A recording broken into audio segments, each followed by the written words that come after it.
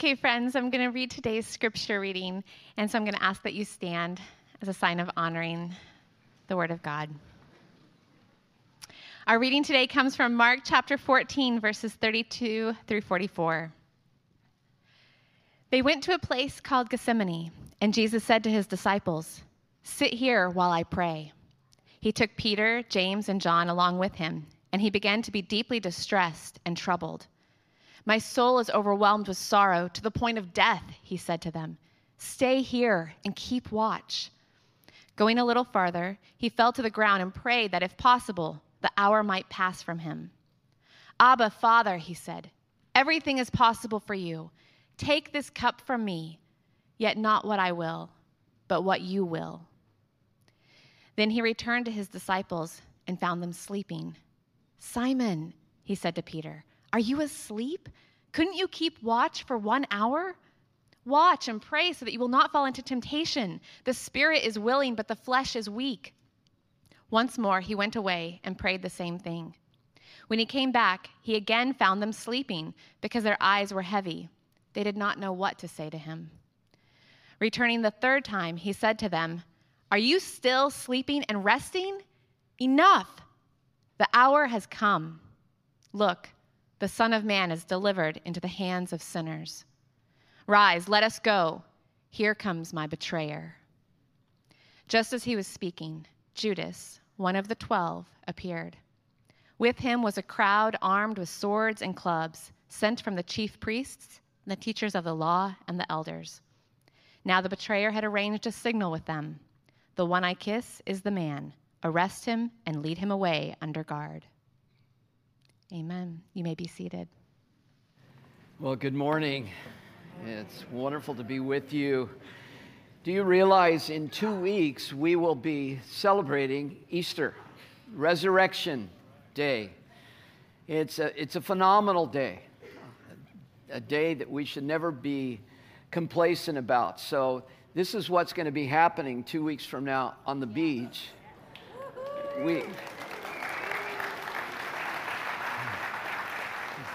We haven't done that for 2 years, so it'll be really good. But these services will be packed as well, so if you are a late sleeper and you just say, "Could I just see a picture on the screen and not do it?" You can do that, yeah. But for today, we are going to begin to prepare our hearts. So next week is Palm Sunday, then we have Good Friday. I want to remind you, Good Friday service at noon, I'll be preaching down in San Diego, Bethel AME Church. Some of you have been there before. It's just a phenomenal service. Try not to drink too much water. It's a 3-hour service. 7 preachers bringing the 7 words of Jesus on the cross, and it's one of the high points of my life.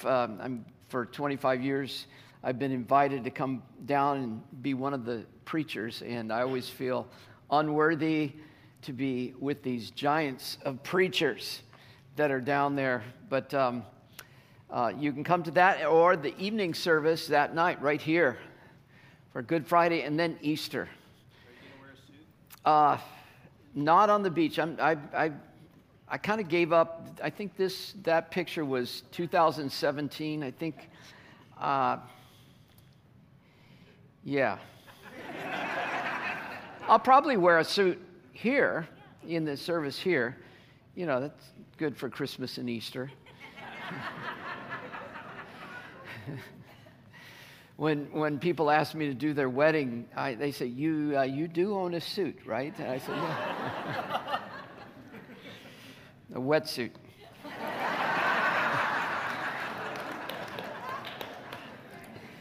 Today we are in the Garden of Gethsemane, and as we go into the Garden of Gethsemane, I want us to prepare our hearts.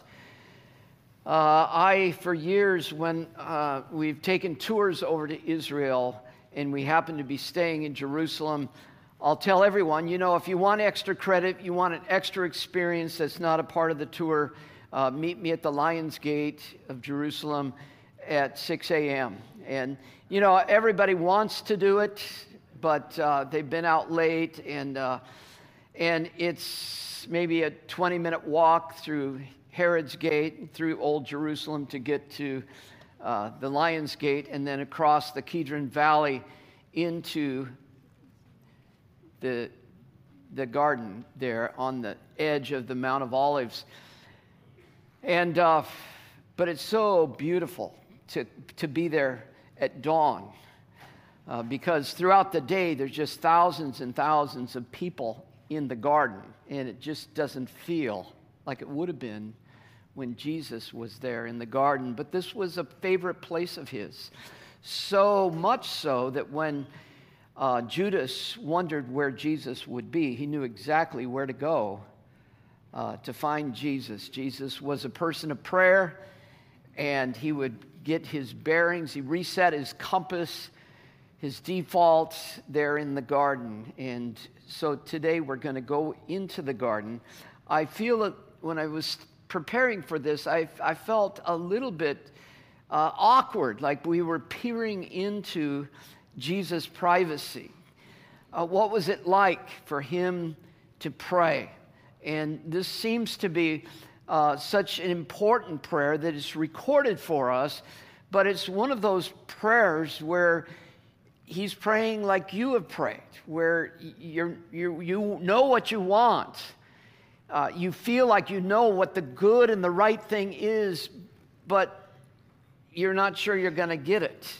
And you're not sure what God's will is. And so he's wrestling here. So as we look at this, we're unworthy. It's a very, very holy moment. But Father, we ask you in the vulnerability of this passage that we're studying, we ask you to not only show us the vulnerability of Jesus, but that you would make us vulnerable to you. That this passage would go from our head to our hearts, and that you would speak to us and change us in Jesus' name. Amen. So it's in the garden that the suffering of Jesus begins. We tend to think of it as starting the next day, but it's that night that the suffering begins. So we read in verse 32 of chapter 14 of Mark, they went to the place called Gethsemane, which means the wine press, the grape press. And Jesus said to the disciples, or olive press, "Sit here while I pray." And he took Peter, James, and John along with him, and he began to be deeply distressed and troubled. "My soul is overwhelmed with sorrow to the point of death. Stay here and keep watch." Just to keep us appraised as of what's happened so far, they have been in the upper room. The upper room is on the far side, the far side of the Old Jerusalem, so it's a 20-minute walk to get here. And they have spent probably from 6 o'clock to maybe 10 o'clock there in the upper room. As you know, from John 13 all the way through John 17, you have this encounter where Jesus washes the disciples' feet. And since we just finished going through the values of our church, I want to remind you of one, that we are servants to one another. The only way to do Jesus is to be a servant. We aim low. We aim at people's feet to serve them, just because that's what Jesus did. We're not top-down pyramid structure here where I'm Captain Foreman. You know, that anyone who's in leadership here is a servant, and they're taught to be that way. It's a culture that we want to grow here. But we learned it from Jesus. He said, if I have done this, then you need to be like me and serve one another. He goes on to talk about the fact that I won't leave you as orphans. I am going to come back, but I'm coming back as the Holy Spirit. I won't leave you alone. And I'm going to fill your life. Now, I want you to bear fruit. But you need to know that in John 15, he says, to bear fruit, you have to obey me. You cannot be fruitful without obeying Jesus. And here's what I want you to do. Here's my command. Love each other. Just love each other. And you will obey my command, and you will bear fruit. So the Holy Spirit is coming, John 16, and in that time, you're going to begin to ask for things. You're going to become people of prayer. You haven't asked anything yet, but in my name, you're going to begin to pray through the Holy Spirit. And whatever you ask, I'll give it to you. In John 17, he says, my high prayer is that you would be one. It's the hardest thing for humans. It's the hardest thing in marriage. It's the hardest thing between nations, to be united, to be one. But Father, just as you and I are one, I want them to love each other. And then he goes out, and on his way, he must have gotten to the garden somewhere, I'm guessing, most scholars think somewhere around 11 o'clock that night. And the suffering begins. He probably prays for 2 to 3 hours. I know that seems a lot to us because we're In-N-Out people. That was a little plug. I'm sponsored by In-N-Out. No, just kidding. But you think of it, it's actually not a positive thing. You know, just in and out, in and out, in and out. To be that way with God. One and done, one and done. Rather, he prays. He prays. He prays. Just like we worshiped. And we kept singing the same words over and over and over again. My dad would have said as an engineer, why do we say things over and over again? I understood the first time. I say, Dad, we're saying it until it goes from your head to your heart. And sometimes it's like kneading bread. You got to get it down to your heart. And prayer is that same way.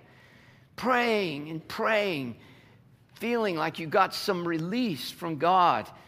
And Jesus comes back 3 different times, finds the disciples sleeping. And we read that account, we think, oh, God, the 12 stooges.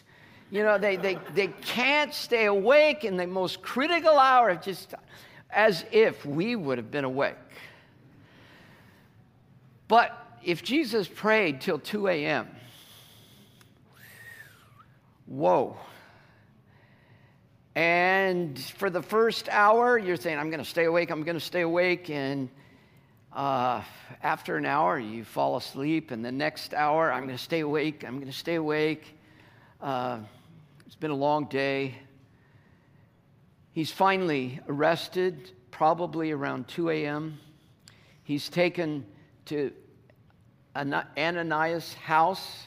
He was the high priest till 14 A.D., and at that time, he was dismissed from his duties because of conflict with Rome, but he became the godfather of all the high priests that came after them, so everybody knew who really, politically, was on top of the ladder. So that to get someone to approve of something, we got to go to his house first. He's taken from there to Caiaphas' house. In Caiaphas' house, there's both trials are mock trials. They're investigative, trying to get Jesus to say something he's going to regret that he said. They're fishing expeditions. It's not a true trial. And then finally, the ultimate trial happens at daybreak, where the Sanhedrin meets, and it's in the second meeting at Caiaphas' house that Peter hears the rooster crow. Jesus probably, between that encounter with Caiaphas and the Sanhedrin, is taken below Caiaphas' house, and you can visit that to this day in Old Jerusalem, a dungeon, kind of a jail cell down in the basement of the house where he would have been kept. And it tells us that the guards mocked him. The guards had him to themselves, so they blindfolded Jesus, said, who struck you now? Who struck you now? But the suffering begins. And then finally, the Sanhedrin meets. Jesus says, finally, in a moment where they're pestering him, they're quizzing, they're asking, and he says, next time you see me, I'm going to be coming in the clouds of glory, sitting on the right hand of God. Amen. And they just lose it. And Caiaphas says, tell me straight out, are you the Son of God? And Jesus says, you have said it. And scholars to this day debate, did he mean it is as you said, not as I said, or you said it, buddy? So they cried blasphemy. And around 6 a.m., they take him down to Pilate's, which again, they have to go across Old Jerusalem. Pilate interviews him, sends him over to Herod around 7 a.m., and Herod interviews him, sends him back to Pilate again. So we're about 8 a.m., and he's hung on a cross at 9 a.m.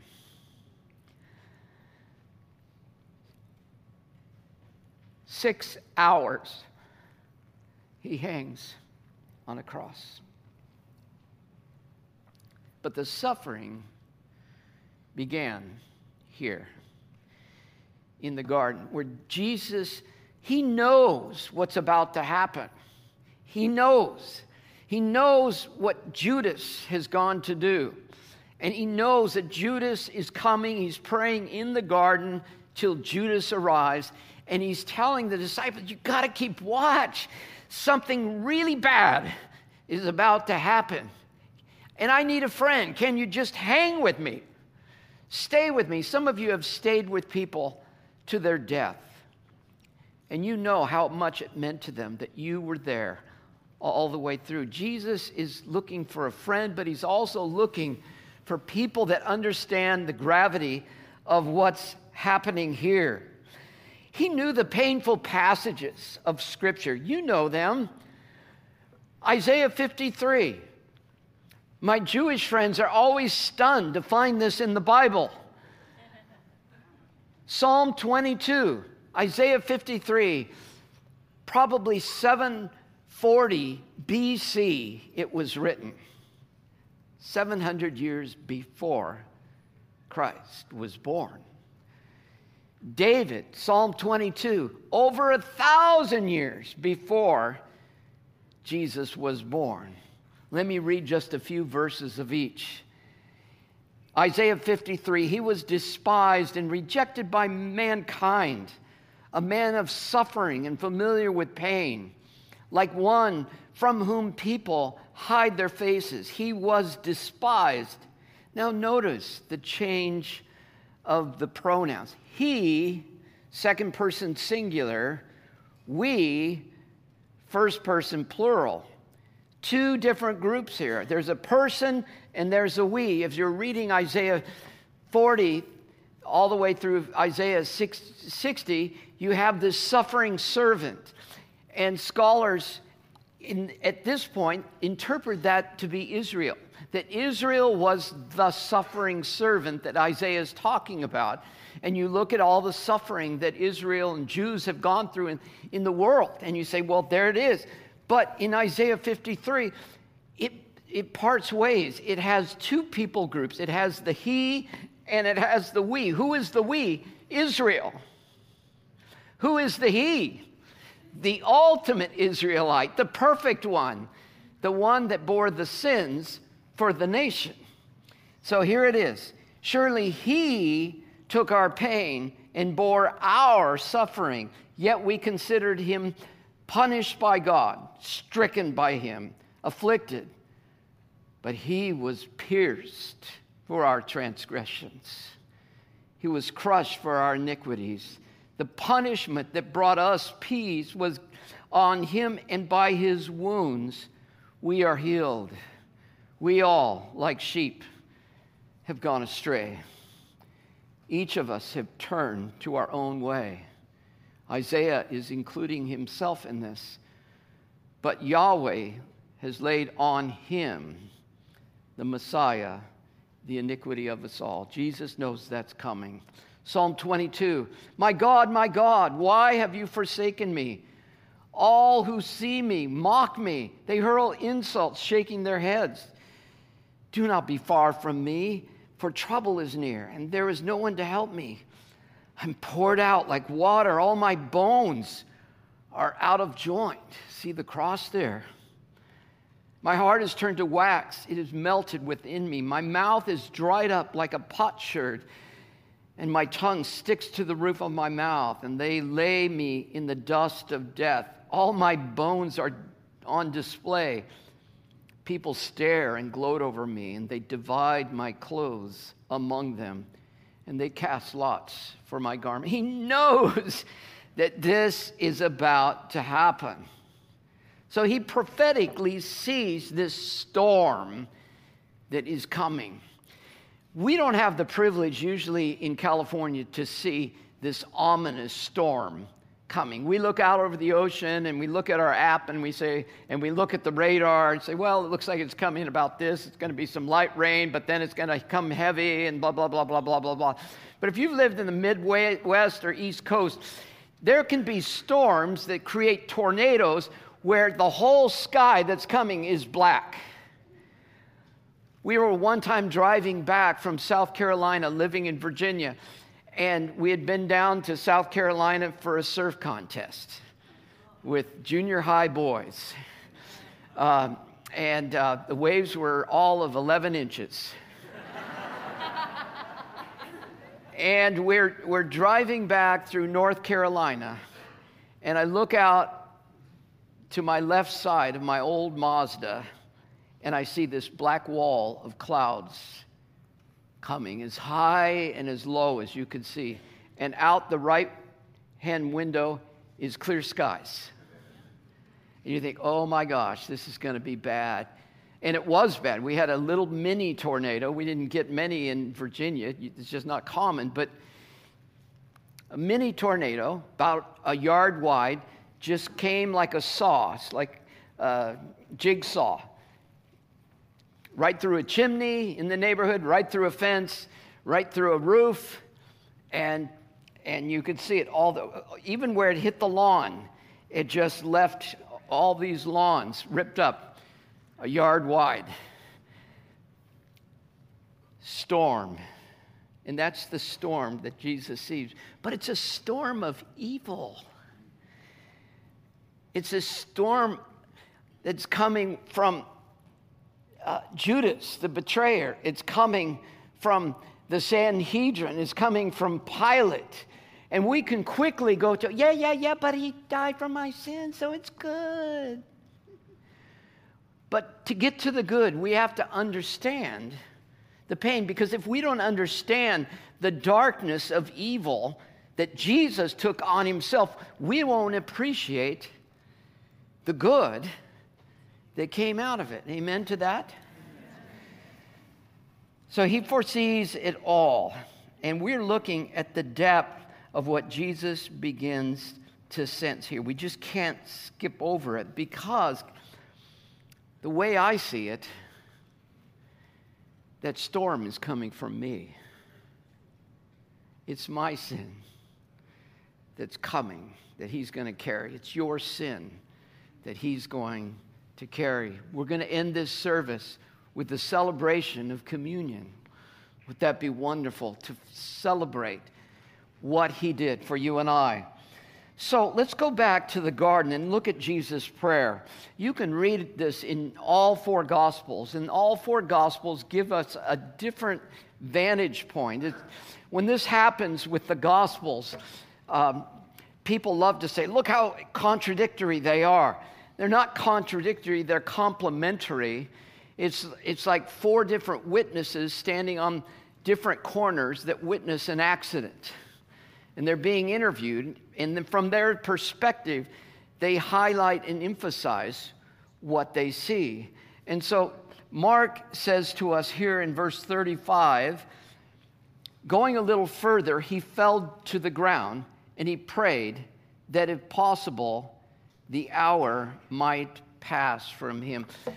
If you look at these trees right here, The young trees, like this tree right here, this olive tree looks like it could just be maybe 30 years old. This tree is probably 60, 80 years old, but there's a couple of trees that I took a picture of in this picture back here and back here that are aged at 2,000 years old. And they saw Jesus pray. And this is his prayer.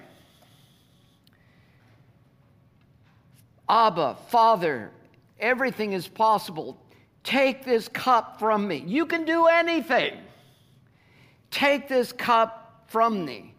Yet not what I will, but what you will. Then he returned to his disciples and found them sleeping. Simon, you're the leader. Are you asleep? Couldn't you keep watch for 1 hour? Come on, watch and pray so that you will not fall into temptation. He actually did fall into temptation, didn't he? He didn't watch and pray, and he actually did deny Jesus 3 times. The spirit is willing, Peter. You want it so bad, but your flesh is so weak. Once more, he went away and prayed the same thing. It's okay to pray the same thing. Did you know? There was an old movement 30, 40 years ago that said, if you pray it a second time, it shows you didn't believe it the first time. Ludicrous. If you told your wife you loved her, then you didn't mean it if you have to say it again. If you say it a second time, you didn't mean it the first time. That's ridiculous logic. Jesus prays 3 times. Paul prayed 3 times for his body to be healed. Elijah prayed 3 times that it would rain. Prayer just sometimes needs to be kneaded like dough. We just pray it till you feel like, well, there I'm done, and I'm done for now. Maybe I need to pray it again tomorrow. Think of the things that you've prayed for. Healing. Oh, what a mystery. Sometimes I see healing, sometimes I don't. What a mystery. Sometimes people come to Christ. I see it. And sometimes I don't. But I keep praying, don't you? You don't get the job you want. You got to keep looking, got to keep praying. You don't get the wife you want. You got to keep looking, you got to keep praying. And some of us have struggled to have kids.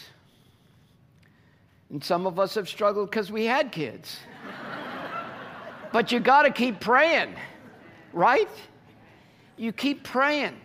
But what we're praying for is the God who can do all things. Like Jesus says, you can do anything. And he's good, he's loving, he's powerful, and he's here. So there's no problem. God, I am praying for good things. I want a job. That's a good thing. And I want this job. And I pray that you give it to me. And so those are the prayers that we pray.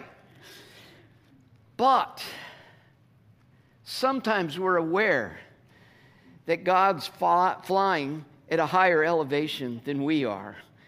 And he sees global goodness. And he sees how this incident in my life fits in to the greater plan.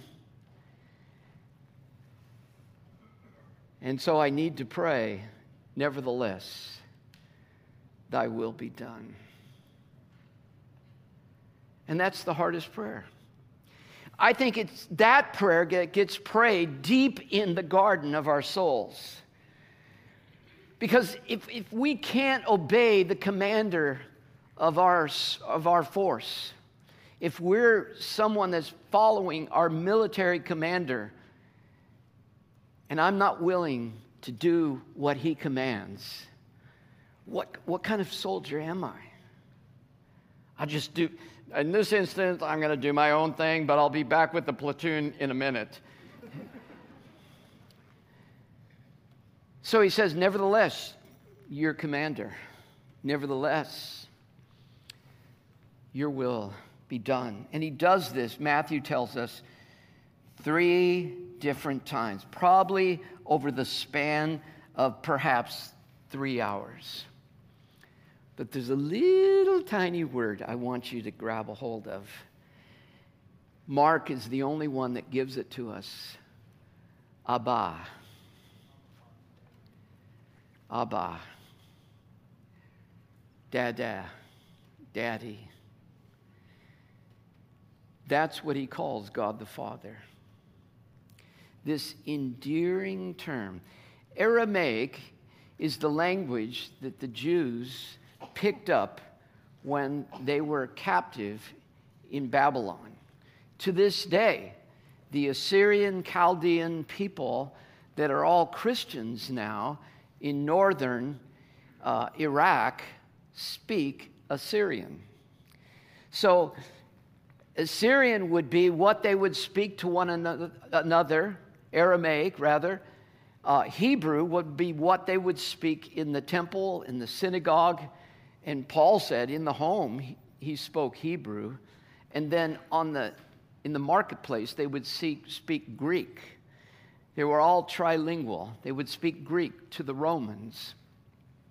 And Jesus here, in his common vernacular, Aramaic, says Abba. In Hebrew, the word for father is A-B, Av, pronounced with a V sound, but it would be like a B in Hebrew.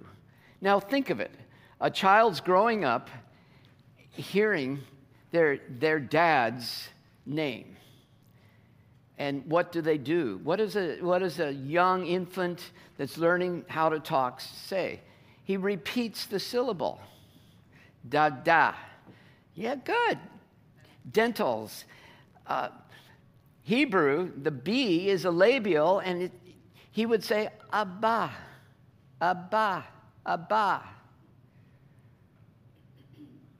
If you wanted to be more formal, you'd say Ab. So as a little kid, what did you call your dad? Father. Dada. And Jesus kept it.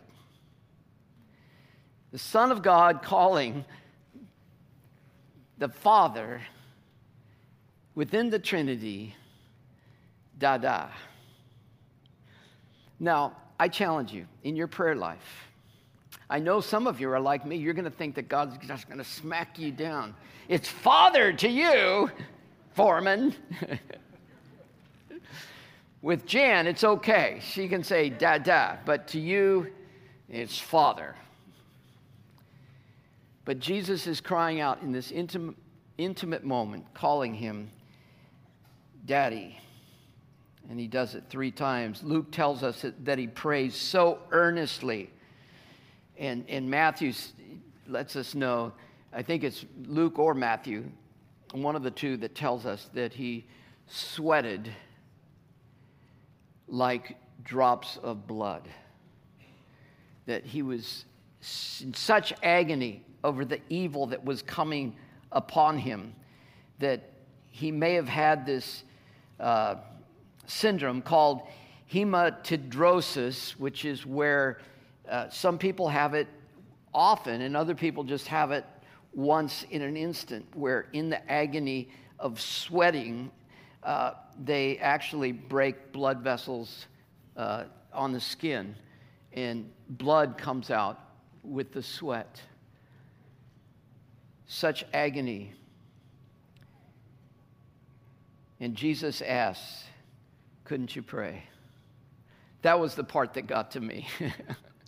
I like to think that I'm a prayer person more than most, but I think if you were to ask God when we get to heaven, what is the number one sin of the church? Probably would be prayerlessness. Like maybe what could have happened if we would have prayed. But, now we're plugged into God. Now we have access to God, and do we pray? But the point I want to bring out the most is the tension. Not my will, but yours be done. If you haven't in your life yet, you will some point in your life. You won't get your way. It's coming. I just didn't see myself at this age doing this or being this. I just didn't. It wasn't the script I wrote. But to be able to surrender, because that's what that prayer does. It surrenders me to Him. It surrenders me to my will to say, your will is absolute best. And I think it happens deep, deep in the garden. Some moment where, God, couldn't it be a different way? But I love you enough and I trust you enough to be good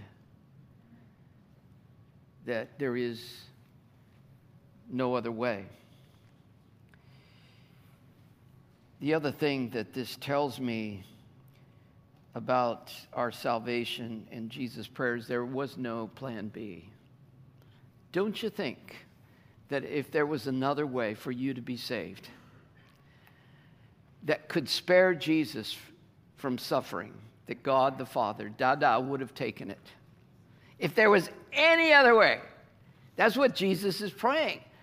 I know this is what's going to happen, but if there is a plan B, can we switch to plan B? I spend the bulk of my life talking with people that believe in plan Bs about God. I share the good news, for God so loved you that He gave His only begotten Son, that He died for you, He suffered for you, and then He rose again from the dead. And we have the audacity to say, well, that's good for you. But I just think, as long as you're good, that you'll go to heaven. Don't you think that if good in our definition was enough, God would have taken that route?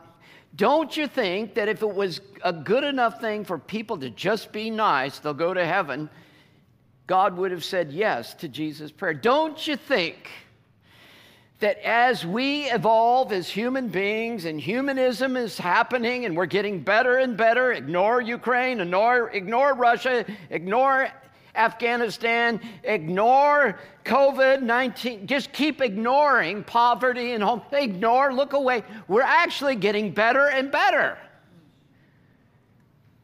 Don't you think God would have taken plan B? Don't you think that if we could just all meditate and imagine that we are all cosmically the Christ and we are joining the Christ Spirit, that cosmically we are all one in, don't you think God would have taken that route? Are you with me? There is no plan B. Jesus is the way, the truth, and the life. You cannot get to the Father except through me. So he prays the hardest prayer, not my will, but yours be done. And at this point, the battle is won. He won the battle in the garden. That's why he could go through it the next day, with all the false trials and the beatings and the mockings and the crown of thorns and the carrying, because he won the battle right here. In verse 41, in the middle of the verse, he says, enough, the hour has come. Look, the Son of Man is delivered into the hands of sinners. Rise, let us go. Here comes my betrayer. Just as he was speaking, Judas, one of the 12, appeared with him. With him was the crowd, armed with swords and clubs, and sent from the chief priests and the teachers of the law and the elders. That just gets to me. These nice religious chief priests send these guards out to do their dirty work with swords and clubs. Verse 44, now the betrayer had arranged a signal with them. Quote, the one I kiss is the man. Arrest him and lead him away under guard. So going at once to Jesus, Judas said, Rabbi, and kisses him. And the men immediately seize Jesus and arrest him. So the time has come. The hour has come. So what I've been describing is like this roller coaster. You've ridden them. It's climbing to the highest point of the roller coaster. Click, click, click, click, click, click. And you're already asking yourself, why did I get on this thing? Am I out of my mind? Click, click, click, click, click, click. And finally, once it reaches the crest, there's no stopping it. Jesus knows the hour has now come, and he's kissed. Oh, the betrayer. If you've ever been betrayed, if I was Ryan, I would say, turn to your neighbor and say, I hate being betrayed. I love when he does that. Betrayal. The worst of human emotions. Here's a person you loved. Here's a person you trusted. And here's a person you gave everything to. And they stole from you. They betrayed you. He recruited Judas. He trained Judas. Judas was one of the 12 that went out 2 by 2, who proclaimed the gospel, who prayed for the sick, who baptized. Wouldn't it be a bummer if you were baptized by Judas? It's like, wow, did that work? Did that, I don't. Thank God it's not the baptizer. It's, but, sorry, just playing with you. Welcome to my psychosis. And not only that, he gave him the money. He trusted.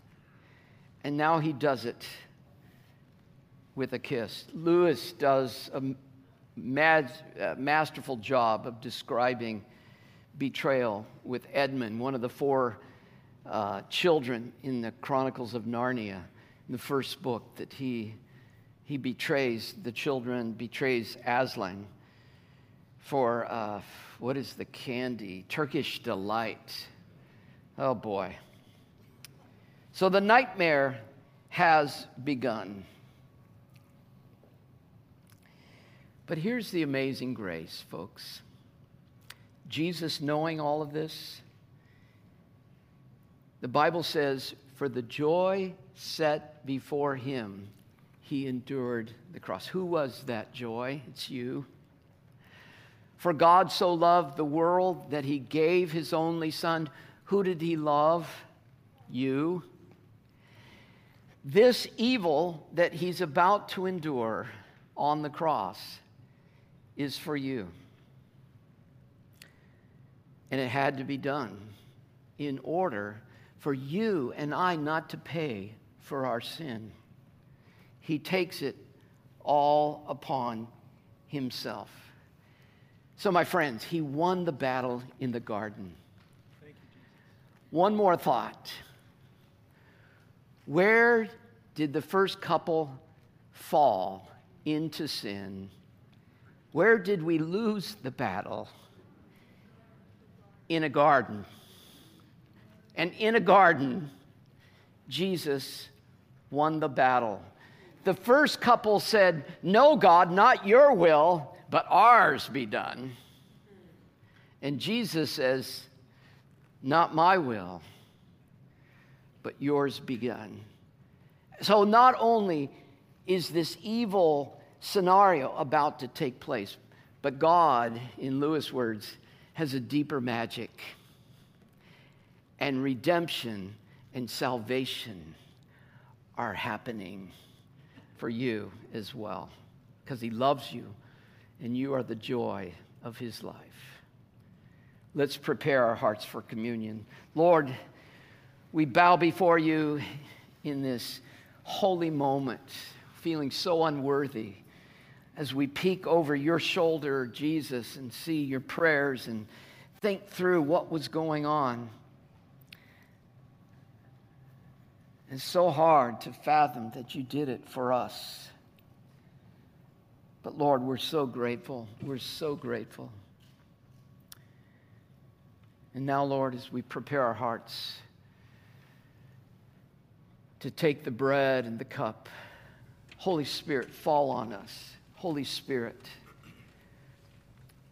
awaken our hearts and minds to what you did for us. In Jesus' name, amen. By the way, if you need a bread and cup, would you just raise your hand? If you missed that when you came in, the ushers are in the aisles and they'd love to set you up. The other thing I need to clarify, because I, like you, have been in a zillion different churches. High church, low church, Catholic, Episcopal, Presbyterian, Baptist, Methodist, even Calvary chapels. And the question comes up, what do I do when communion is served in this church?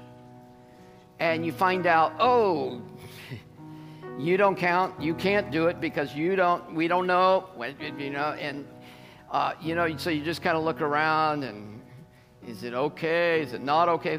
So let me put you at ease. This is the way we roll here. If Christ has accepted you and you have accepted him as your Lord and Savior, who are we to not accept you? So if you have given your heart and life to Jesus Christ from wherever and whatever part of the world, welcome. Mi casa es su casa. If, on the other hand, you have not given your heart and life to Jesus Christ and now you're sweating bullets, now what do I do? The easy answer is accept him right now as your Lord and Savior. Like, why wouldn't you? I thought it was a good sermon.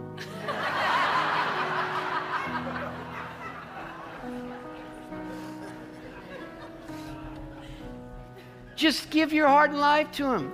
Like I said, you can't be good enough. You can't be nice enough. You can't be the cosmic Christ enough. You can't, whatever we are doing, we can't do it enough. He did it for us. So here's what I want to do. We're going to all pray a prayer in just a minute. I'm going to lead you in the sinner's prayer. And we're just going to all pray it together. And if you snuck in here and just said, I didn't even plan on doing this, we want to welcome you as a brother and sister in Christ. Invite you to pray this prayer with us. Invite Jesus now to come into your life. So repeat after me as we pray this prayer. Dear Lord, I believe that you died for my sins. I believe that you rose again from the dead.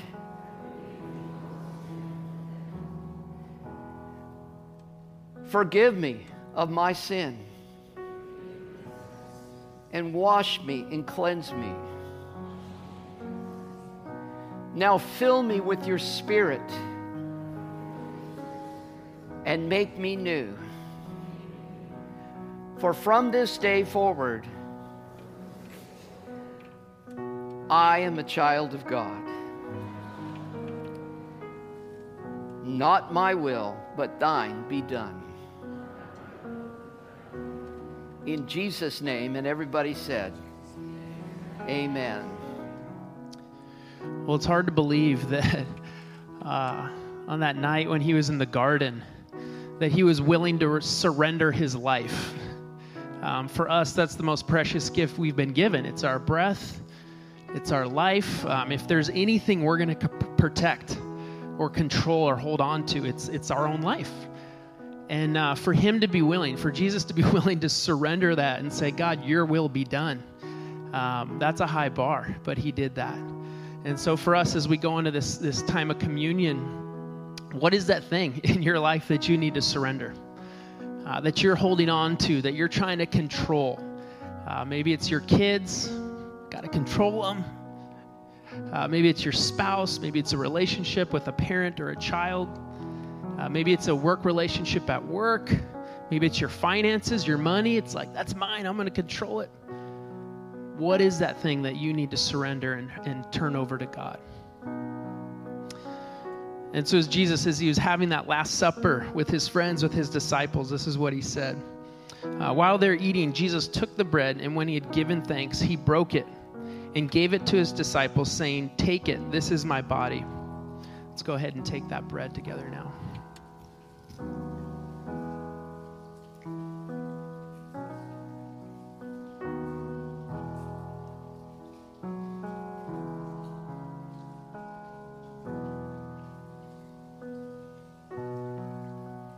And then he took a cup, and when he had given thanks, he gave it to them. They all drank from it. He said, "This is my blood of the covenant, which is poured out for many. Truly I tell you, I will not drink again from the fruit of the vine until the day when I drink it new in the kingdom of God." Let's drink the cup together now.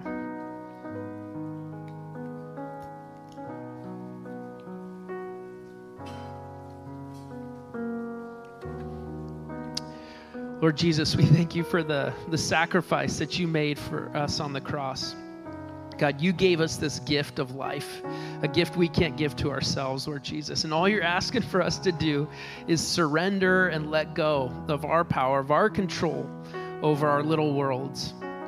That's how we entered into a relationship with you, God, as we initially realized we can't do this on our own. We are not in control, God, and so we do that again to you now. We surrender control. We say, your will be done in our lives as it is in heaven.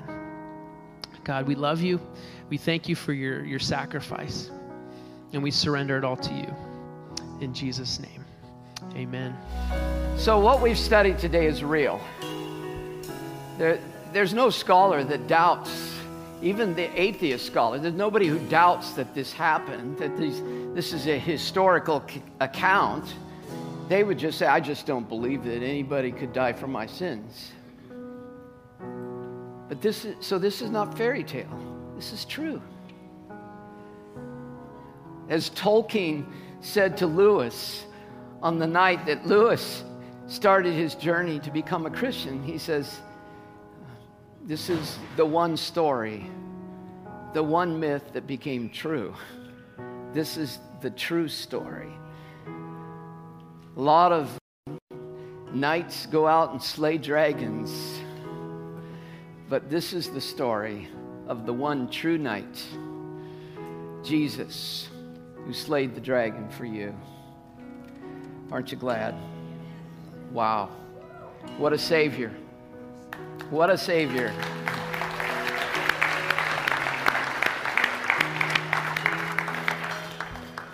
So may God lift up his face, his glorious, beautiful face of goodness and truth and justice. This wonderful God, may he lift his face up and shine upon you, making you a little bit more like him. And may he make you a person of prayer that doesn't pray because you gotta pray, and pastor said you ought to pray. I feel like such a bad person when I don't. May you discover prayer to be your greatest resource. And may you discover God to be your daddy. You're homesick. You're love hungry, and it's because you were made for Dada. And may God brand in all of our hearts the sufficiency of Christ's payment on the cross. My friends, you are forgiven.